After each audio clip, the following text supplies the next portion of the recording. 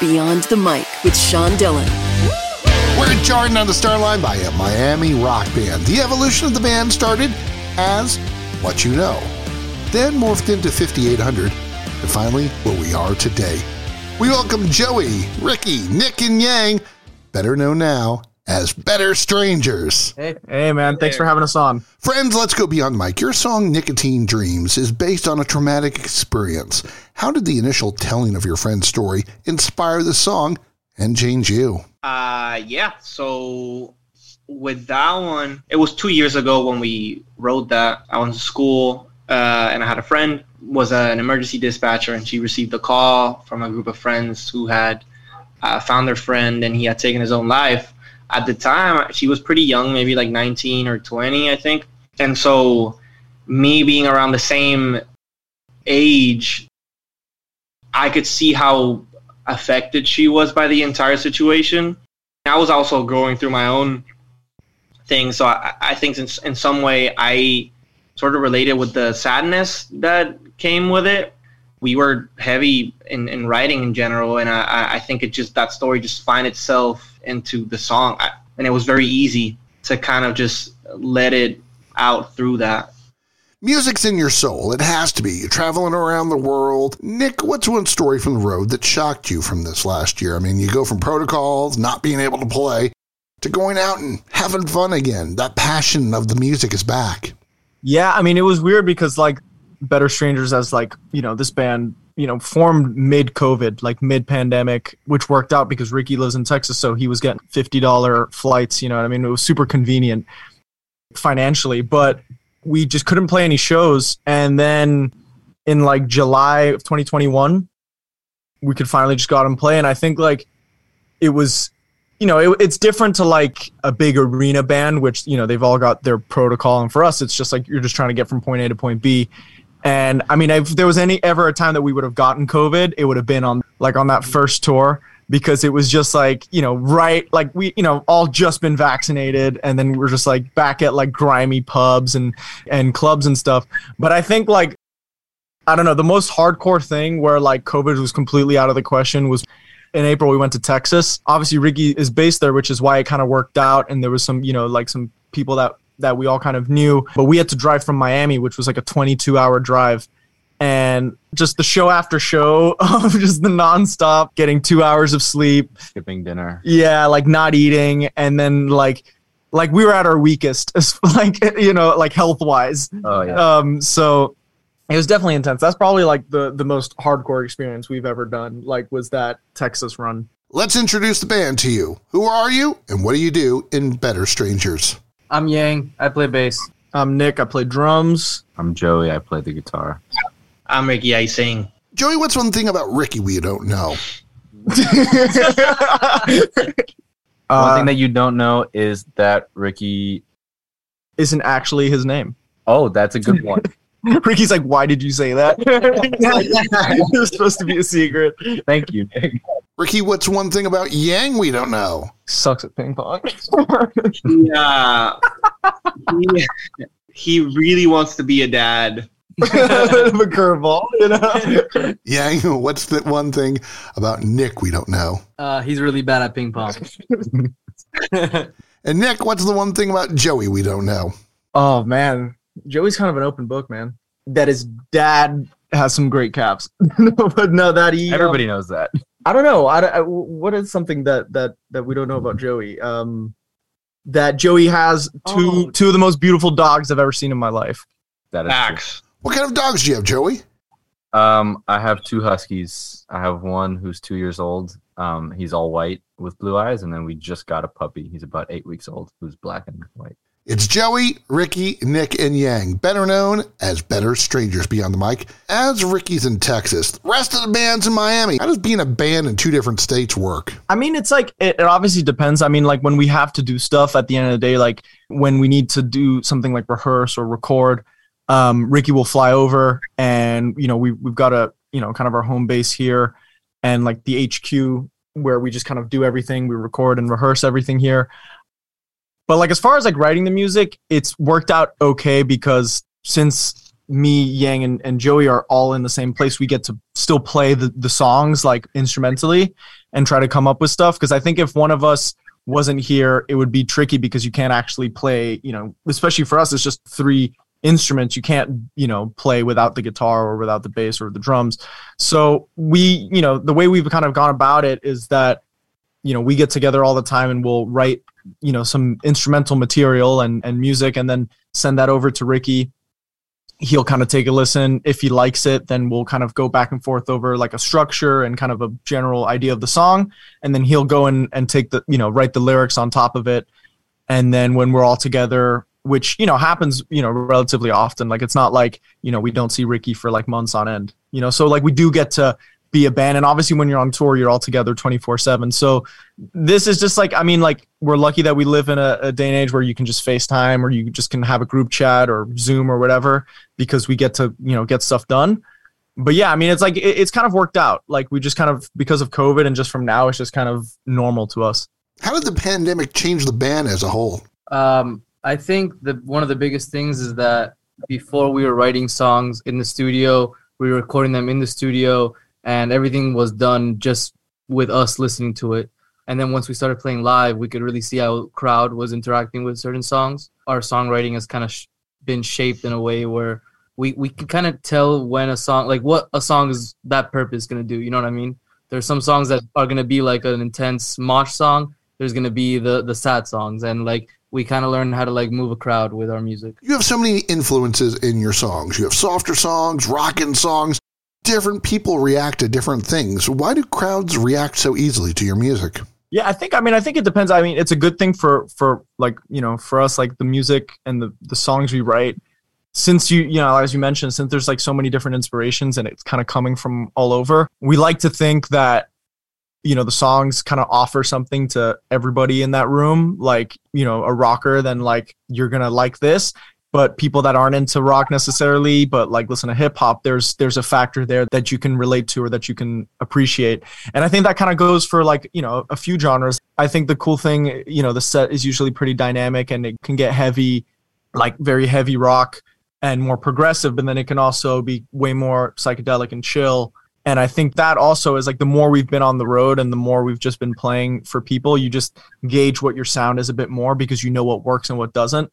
And just like piggybacking off what Yang said, like a lot of the songs that we were writing during COVID, were overcomplicated because, and not like in a way of like actual musicality. I just mean that like you just end up putting a bunch of layers because you're in the studio and you have time to do that and you can put a bunch of stuff. But then when you go and play it live, you can't replicate it.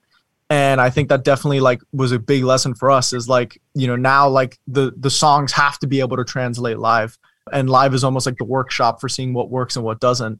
Yeah, you end up realizing you don't need 75 guitar tracks on a song. Yeah. You're good with like 3 or 4. So whose idea was the 75th guitar track? I will put my name down. Take a guess. The guitarist. I had a feeling. How do your sets change from venue to venue? Do you play a different set from the Isle of Wight to a small bar set? Yeah, for sure. We kind of know how different audiences are going to react, and depending on what type of show we're playing, we'll kind of adjust to that. But I think all of us collectively don't want to always be playing the same set every show. Yeah, and it kind of keeps it fun. Yeah, but there are some times, like if we're doing a certain run of shows at similar venues in a few different cities or like a small tour or something, it maybe by the second or third night, we'll probably figure out the best set to do, and then we'll kind of stick with that for the rest of the shows or something. That's what we did on our first tour. We took out some songs that just, it took us about 3 shows to figure out. There were certain songs we'd play and people would leave, and we were like, let's not do that. I have an idea. Let's never ever play that song. Yeah, because like the first time we did the Florida run wasn't Jacksonville like the actual first show or something?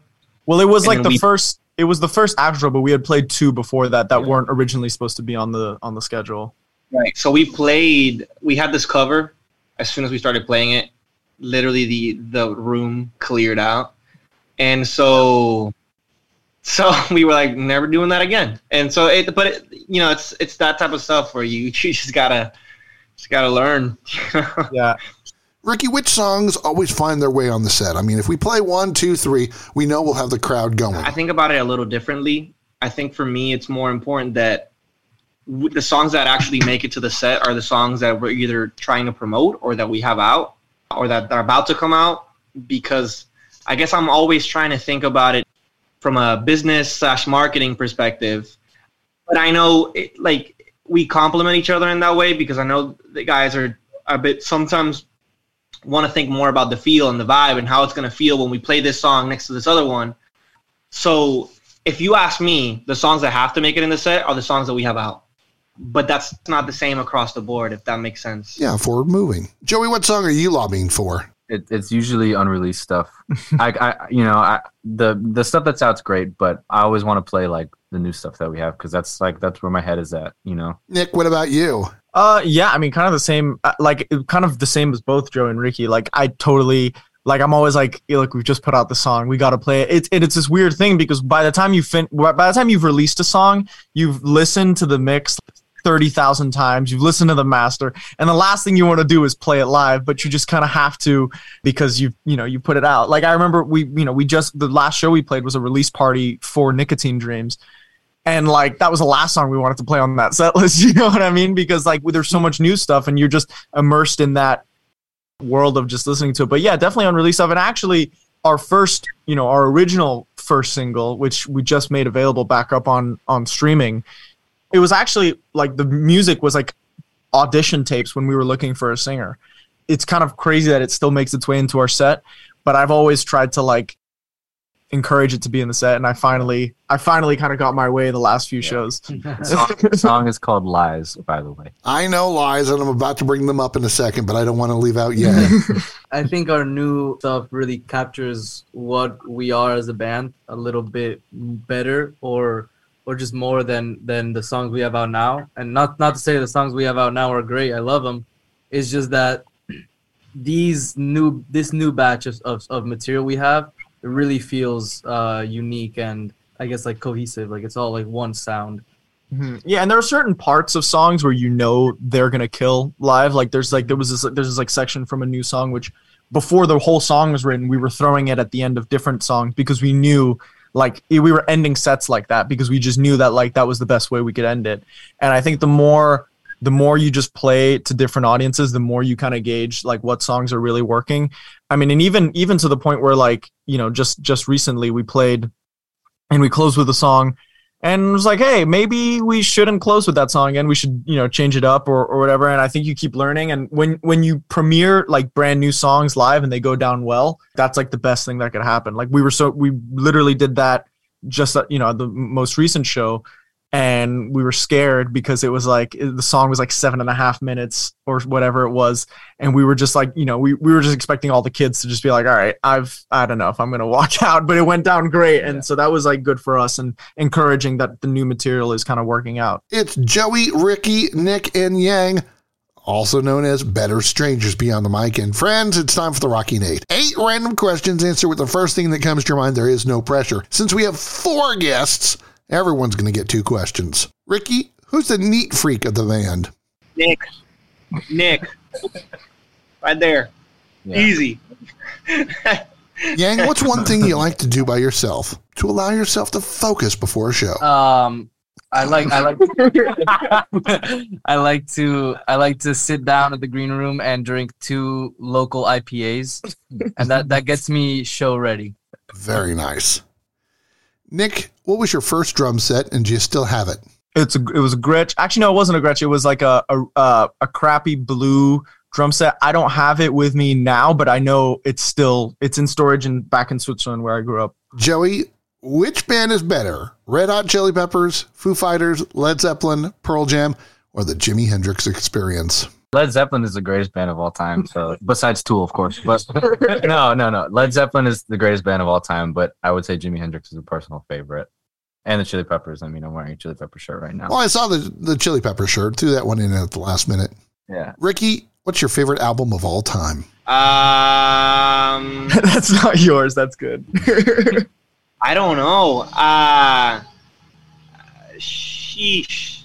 I'm going to go ahead and say that an album that I really that I come back to a lot, different points, is I'm pretty sure it's self titled by Angus and Julia Stone. It's kind of folky, but That's a good record.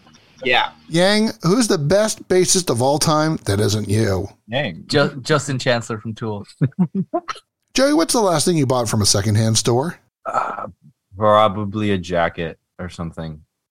Yeah, a jacket. Nick, what's the best gift you ever got from your dad? Oh, Now, other than life, I always hear life. I mean, come on. What's the best gift other than life? my first drum set for sure. Now, everyone gets to answer this, but Nick. What's your least favorite Bill Collins album? Who's the best drummer that doesn't have the last name Collins? Bonham. Danny Carey. Danny Carey.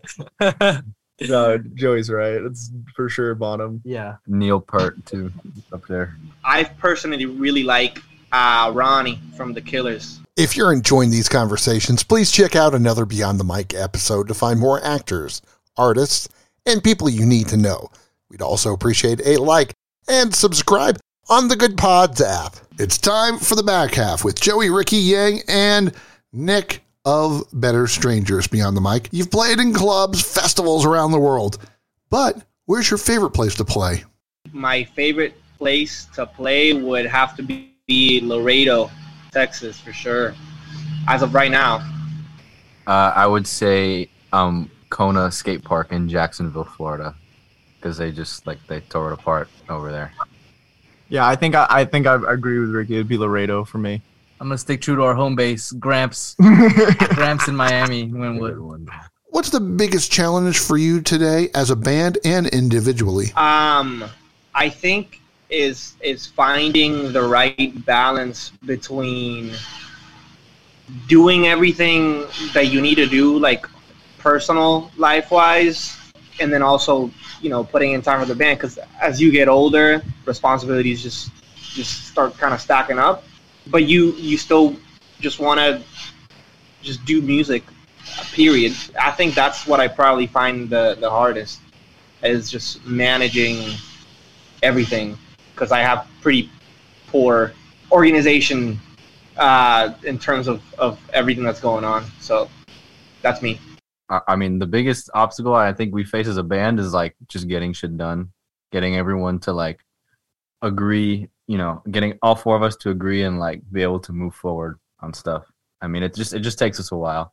Yeah, we all share similar opinions, but we also always kind of there's different perspectives. Yeah, so there's always some sort of area where we have to sort of work it out and then figure it out. Yeah, I think for us it's straight up it's a marketing thing. That's the hardest thing, being in a band, especially for us. I'd much rather just show up, write the songs, play the songs, and go play shows. That is the easy stuff, but it's marketing everything from shows to singles to yourself to TikToks to stuff that I've never done or don't know how to do. That's what's hard. And it just the more time goes on and the more society just kind of keeps evolving, it's harder and harder to just for it to really just be about the music. It's always about, there's always got to be something that you got to figure out on how to take it to that kind of next level. And that's something that I think every band is trying to figure out, especially after COVID, because COVID came around and it everything just changed completely. You didn't have to play a bunch of shows to blow up. You have, bands that are had never played a live show and they've got millions of streams on Spotify or something, you know what I mean? So I think that, and then on a personal level, I think it's kind of a bit of what Ricky said. It's just, figuring stuff out with your personal life and, just your actual stuff that you have to do, and still being able to put more than 100% into the band, being able to be all in all the time and still having the time to just do your own thing as well.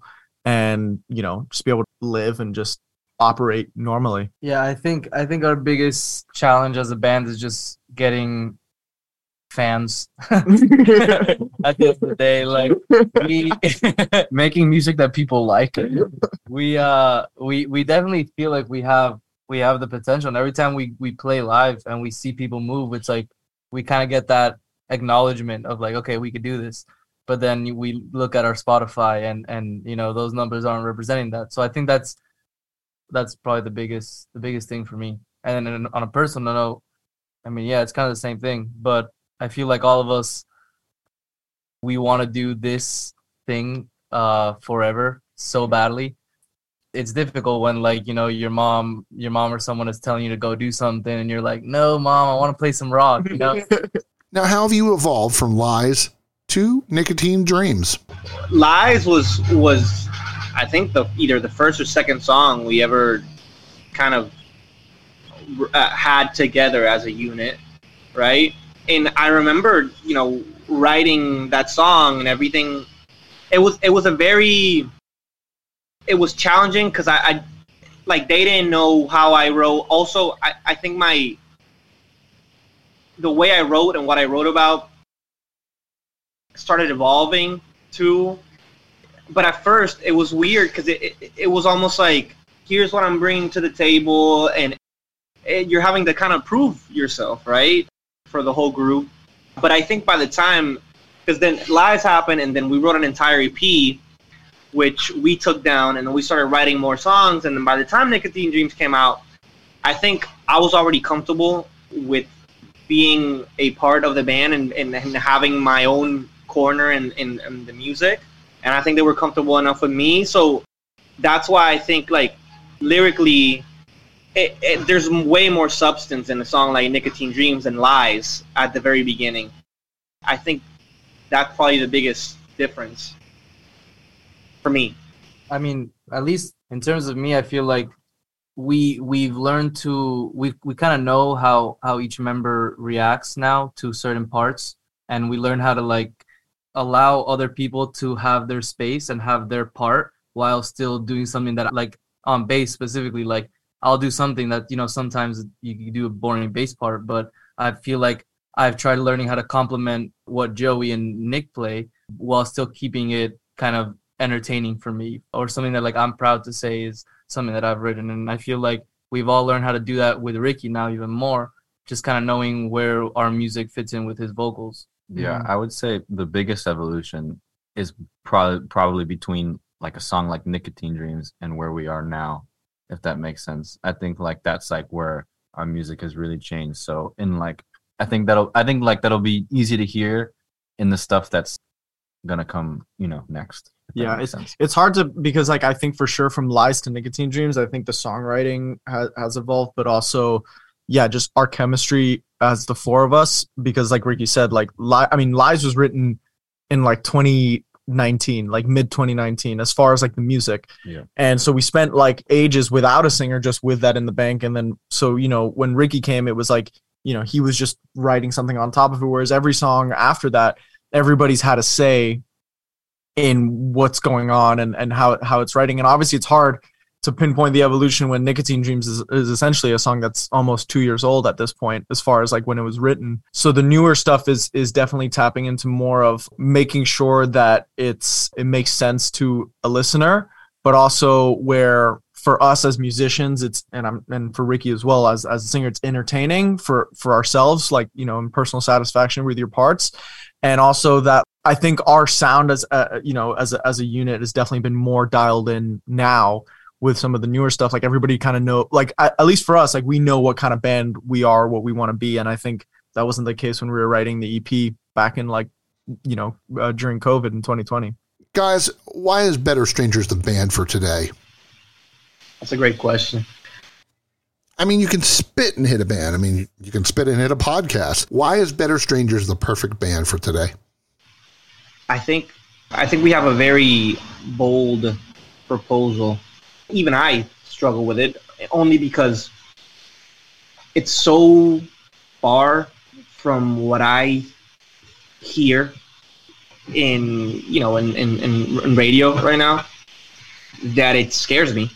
But I have to snap myself back to it in terms of, well, this is why it's a bold proposal and why it could work. I just think that what we bring to the table for a band in this era is very bold. I don't really hear a lot of bands attempting what we attempt.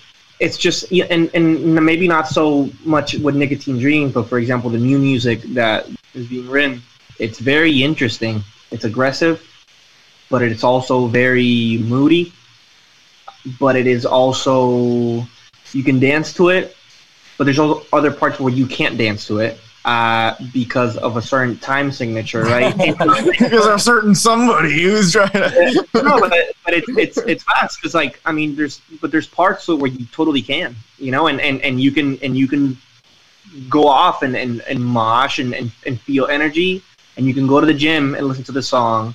But that same, because it happens to me, and the same song that you're listening to at the gym is the same song that will put you on your ass because you're feeling sad that day. So it's kind of hard to pinpoint, but I think for me it's so bold that's why I think it could work. Well, I mean, my answer kind of piggybacks off of Ricky's in that, like, honestly, I think what makes us so unique and interesting is that we just don't really give a shit about genre or category or anything like that. At the end of the day, we just kind of take the best parts of like our influences and like what we like and sort of mash them together. But I think we've gotten good at mashing them together in a way that like sounds cohesive and kind of makes sense. And like Ricky was saying, there really is something for everybody, whether you want to dance or not, or whether like you want to listen to the lyrics. I mean, or if you like really technical and interesting music, we like to throw that in there too. I mean, lately the stuff we write is very prog influenced and has a lot of weird time signatures and polyrhythms and stuff like that. But then Ricky will put a vocal part over it that's just absolutely heartbreaking and extremely catchy. That it almost doesn't matter how weird we can make it because Ricky always brings it back. Someone can still enjoy it. Yeah, and I think for us, like having heroes and like idolizing people growing up, like whether that was like the Chili Peppers or the first time I heard Led Zeppelin, or even now going through it when we're all like, you know, totally writing Tool, right? When we keep mentioning them in every like other question. And I think all that comes down to is that just there's this certain thing of, you know, of wanting to do music that we think people like, but that also you enjoy doing. A lot of the time now in like the industry, it's like you want to write a song that sounds like this because that's worked and that's what's selling on the radio. We were totally doing that. And I think that was kind of partially, you know, a bit of our issue with like the EP that Ricky had mentioned earlier. It's just like, it wasn't us. And I think at this point there's a way more definitive sound. And again, it's weird to mention it because there's a lot of this is based on the new songs that we're writing now and that we're hoping to put out, you know, in the coming weeks / months. But there's a way more definitive thing that we all kind of know what each other do. And like now it's to the point of like, if we write something that's really weird, super, whatever, proggy or whatever it is, I know that like it'll be fine in the end because Ricky's going to like write something that's going to bring it back. Like, you know what I mean? There is now we all kind of know where each of us kind of stand. We put all the pressure on him. Yeah. Just to make it acceptable. Yeah. But just from like spending so much time and just knowing what we all listen to and just always expanding what we're into and our influences. I think that's the biggest thing. And you know, at the end of the day, it's music that is supposed to be for not just one niche group of people. And there's no gimmick. There's nothing. It's like, these are the songs. These are us playing them for real. There's no visual behind it. It's like, these are the songs. This is what we do. And yeah, there's no face paint. There's no outfits. It's just like us. And I think now, especially after COVID, like people kind of need a bit more of that. When people listen to the new stuff, what makes you nervous? It's kind of crazy because I don't get nervous listening, like showing people our new music now. Why? I feel like I'm so confident in it at this point. There was a period of time where like we wouldn't share the EP before it was released. You know, I don't know why, and we would all feel like, no, we can't release it yet. You know, it's not out yet. And now it's like, dude, what's the worst thing that can happen? You know what I mean? Like, let's just send it out, and if it blows up and it gets leaked and it gets massive, you know, like big whoop, you know. And I feel like now I'm so okay with just sending out the tracks just because I know they sound good and I know the songs are good and I feel like people will connect with them. I think it's also a song to song thing. There's some songs that you just kind of know when you're comfortable, like people are going to like this for sure. But like I was saying, that long song that we played at the first time at this recent show, like for some reason I was super nervous to play that. Not because I thought we weren't going to play it well, because we rehearsed it enough times where it'd be an issue if we couldn't get it right.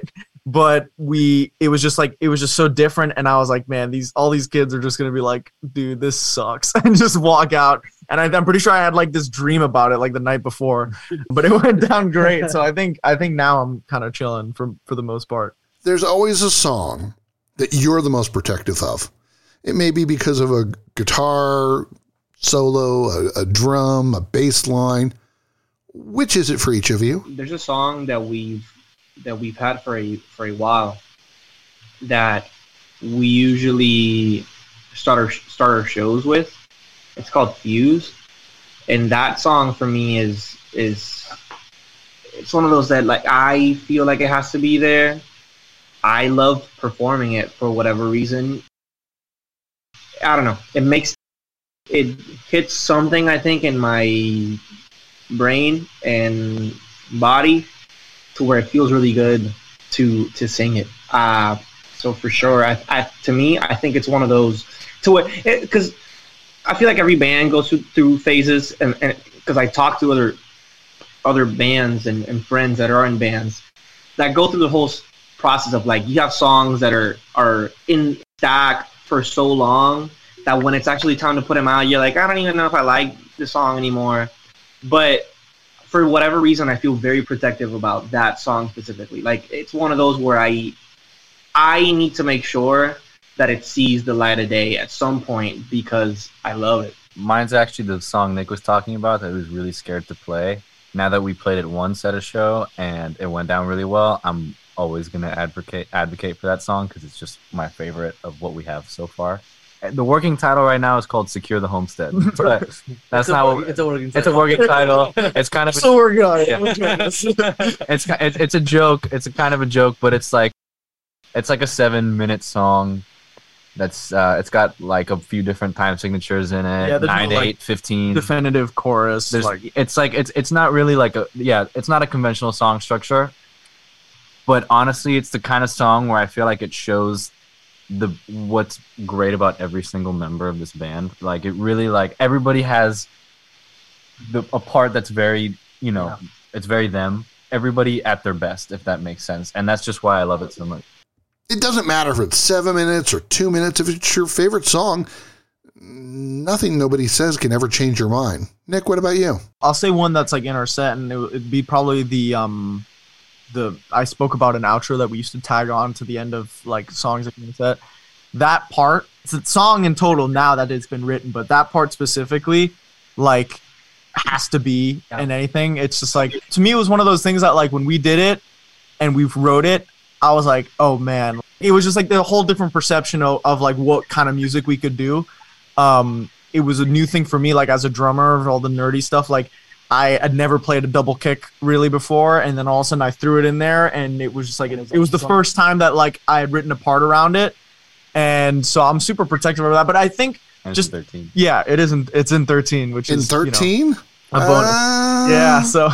Which is great. I mean, and I didn't even have to know that because the riff you'd think the riff is in 4/4, which because it feels so good. Is criteria here. If a riff feels weird, it's kind of strange. But I think also I just for us to say a song that's out, I'm pretty protective, at least for the song in general, for Nicotine Dreams, because although it's not my favorite to play, it's 5 minutes and 40 seconds or something like that. It's a vibe and it's a slow build.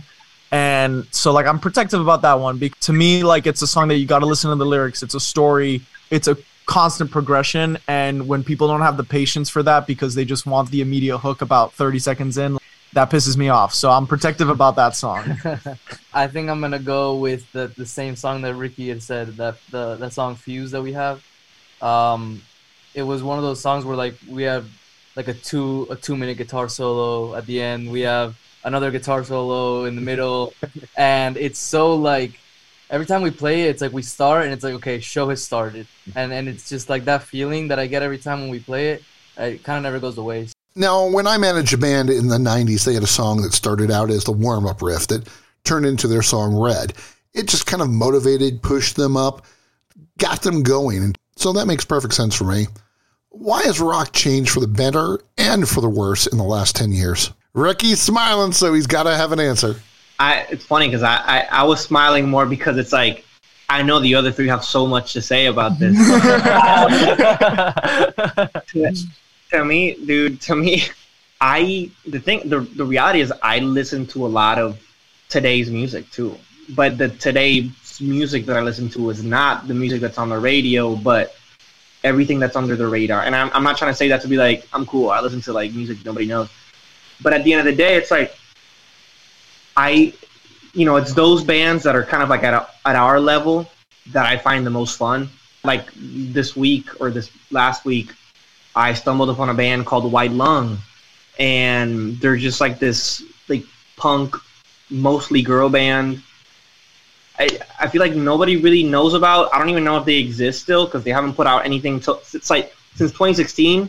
And I didn't even start writing music until like 2018, around that time. So to me, it's like, wow, it's that type of band. Like they're doing rock, and I think it's like great, right? So I don't know. I can't say, maybe in terms of what's socially accepted or seen as rock, I think that's a problem, right? But there's great bands making music nowadays, man. So I can't really sit here and say that like it's all gone to ish, you know. But maybe they'd see it another way. I don't know. I think since COVID, it's been kind of slowly coming up a little bit. I mean, to me, it's like there's two ways of looking at it. I would say most of the music that's good now isn't necessarily straight up rock music. I mean, especially it's definitely not mainstream rock music. I feel like most of what if you look at mainstream rock artists, most of them they kind of use like that genre as like a gimmick. You know what I mean? To like dress a certain way and act a certain way.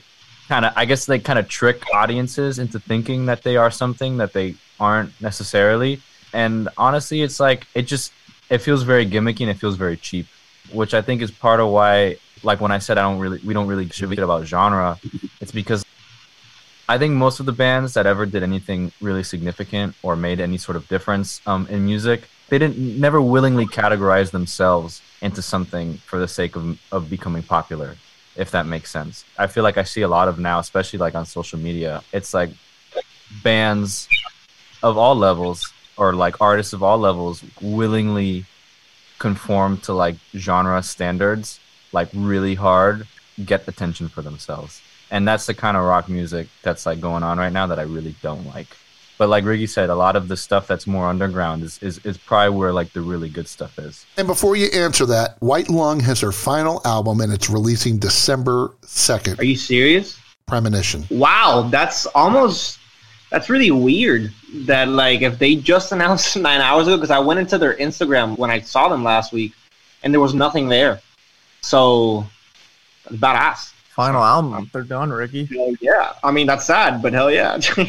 Nick, what are your thoughts on rock growing up around it? Yeah, I mean, I think I'll caveat with like what I'm gonna say is that I think things have changed after COVID. I think there's definitely more of a desire to want to go out and see bands and to you know listen to rock music and you know like mosh or whatever it is. But I think in general, like it's totally, you know, as far as like the genre, really probably at an all-time low as far as what it means, because like there's no other genre that has become like what rock is right now. Like what Joey said, it's a bit cheap and it, I don't know, 2020 happened and like everybody thought they could just start doing rock music. Like everybody, like MGK. My point is that it just pop punk and that culture became like almost like a trend.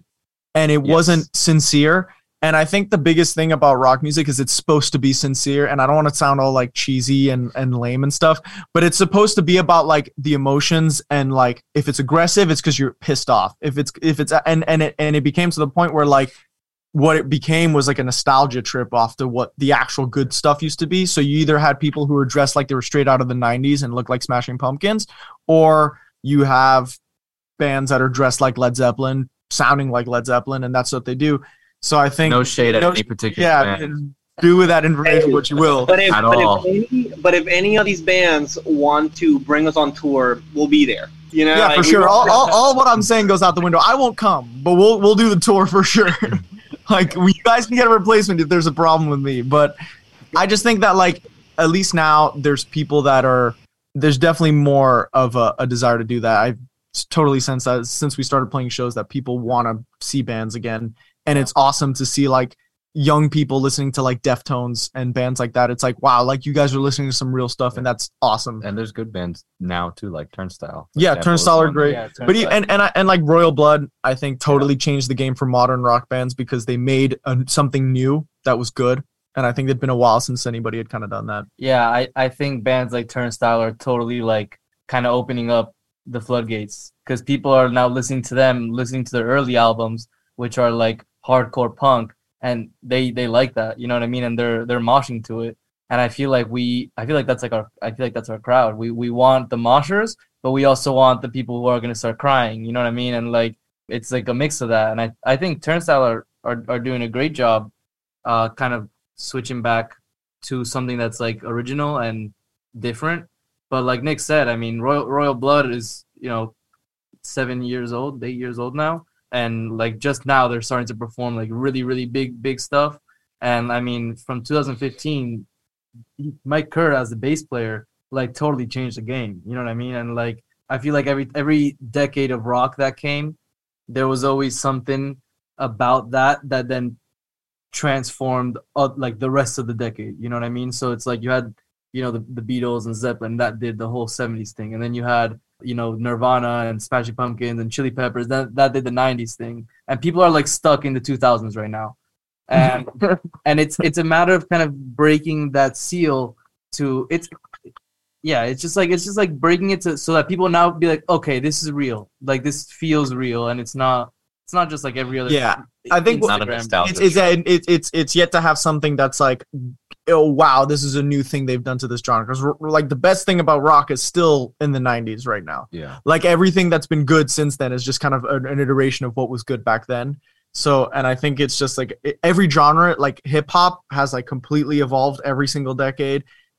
Even pop music, like I wouldn't maybe say evolved, but like pop has like changed every single thing. And there's something why, the reason why kids listen to it now. There's a reason why most kids don't listen to like rock for the most part, because like the bands that are on radio are all, super old, and there's nothing fresh and new that they can be like, wow, and that's what I want to do. And it's not relatable because then a lot of the bands now are singing about the same things that bands in the 70s sung about that kids don't give a shit about and like don't make sense to them. There's no relatability there. So like, yeah. I think what needs to happen is rock needs to stop being like a weird nostalgia trip and just like do something interesting. Who's the most competitive of the band? Oh, I don't even know.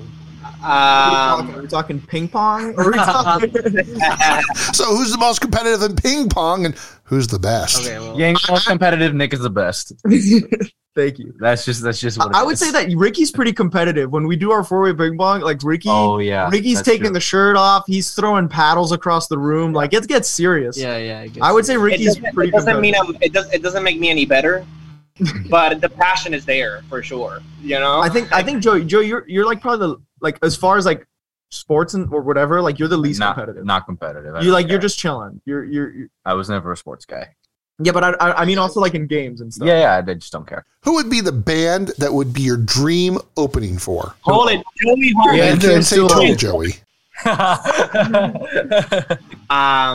There's probably a ginormous list. But I think a tour that would be fun as hell would either be, but I'd be afraid almost to meet them in case they're just too cool.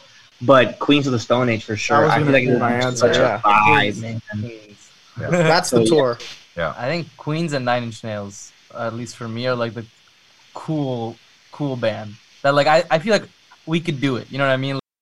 Tool is such another level, Of like fans and yeah, like, yeah. If you're not cool, they're gonna like get sick. I think Queens of the Stone Age for sure. I think Queens of the Stone Age would be. I like honestly like getting like we've said this like I forgot when else we spoke, but getting validation from Josh Homme and I mean you mentioned Nine Inch Nails, so Trent Reznor too. Like those two are like that's like despite them not like I love both of those bands, but they're not like my favorites. Their validation would mean so much more than like pretty much anybody else in the industry. Yeah. Okay, Joey, you can say Tool if you want to now. No. Honestly, no. We've had this conversation, and when Ricky was gonna answer, I knew he was gonna say Queens, and like I would probably have to agree with that because exactly what Nick said. I mean, there's something about I guess their music and like just like an integrity standpoint, his opinion matters to us. You know what I mean? Or their opinion as a band matters to us. And we don't usually take like we don't really care much about other people's opinions. Yeah, but if Josh Homme said we sucked, I'd be like, guys, we got to go back to the drawing board. I feel really bad about it. It's time for one big question with the band that is Better Strangers Beyond the Mic. Every band has dreams. What's your one dream that will come true that hasn't yet for each of you? I mean, by the way, I love the way you phrase this question because it's like you cannot manifest it at this point, right? With this answer, I really do think or believe in my heart that music is what I will be doing to feed my entire family. And so because of that I think it seems like a pretty like stretched out goal. I think that's where I gotta be, right? I think right now as a collective we're waiting for us to knock on the right door for us to be able to do that. At least me personally, I think we're close. It's just we're struggling to find the door that's going to give us the space to do so. Playing with Tool. No, Ricky's answer. I mean, he pretty much said it all. I'll go more literal. What's gonna be true and what's gonna happen is we're gonna play Wembley Stadium one day, and I'm gonna say, shout out Sean for having us on Beyond the Mic back in 2022. I really appreciate that. Can't forget that. You can't forget that. Like that's too real. Like you gotta say it. So I we will, can't forget for sure. I'm from Argentina, and my dream is to play in Argentina, like either one of the soccer stadiums there or this venue called Luna Park, which I really like. Guys, how can people find you online? Our website is www.betterstrangers.net. Our Instagram is betterstrangers.wave, like WAV. We're on Twitter as, if you just look up Better Strangers, you'll find us. It's a fucked up username, but we're there. We're on all social media. We're on Spotify, Better Strangers, Stream But Under Your Name, Nicotine Dreams, Lies, Acetone's B-side just came out. Yeah. We're everywhere. Yeah. Anyway, but just like, I don't know, if you want to follow us on TikTok, please do, because we don't have that many followers on TikTok. But we're not good at it. We're not good at it. So just go on Instagram. All the info is on Instagram. Nick still has his first drum set in storage. Yang has to drink 2 IPAs before a set. Joey last bought a secondhand jacket. And Ricky, well, he loves playing in Texas. Their single is Nicotine Dreams. The band is Better Strangers. Thanks for taking the time to talk with us today. Thanks so much. Thank you so much, Sean. Thank you. And that, my friends, is Beyond the Mic.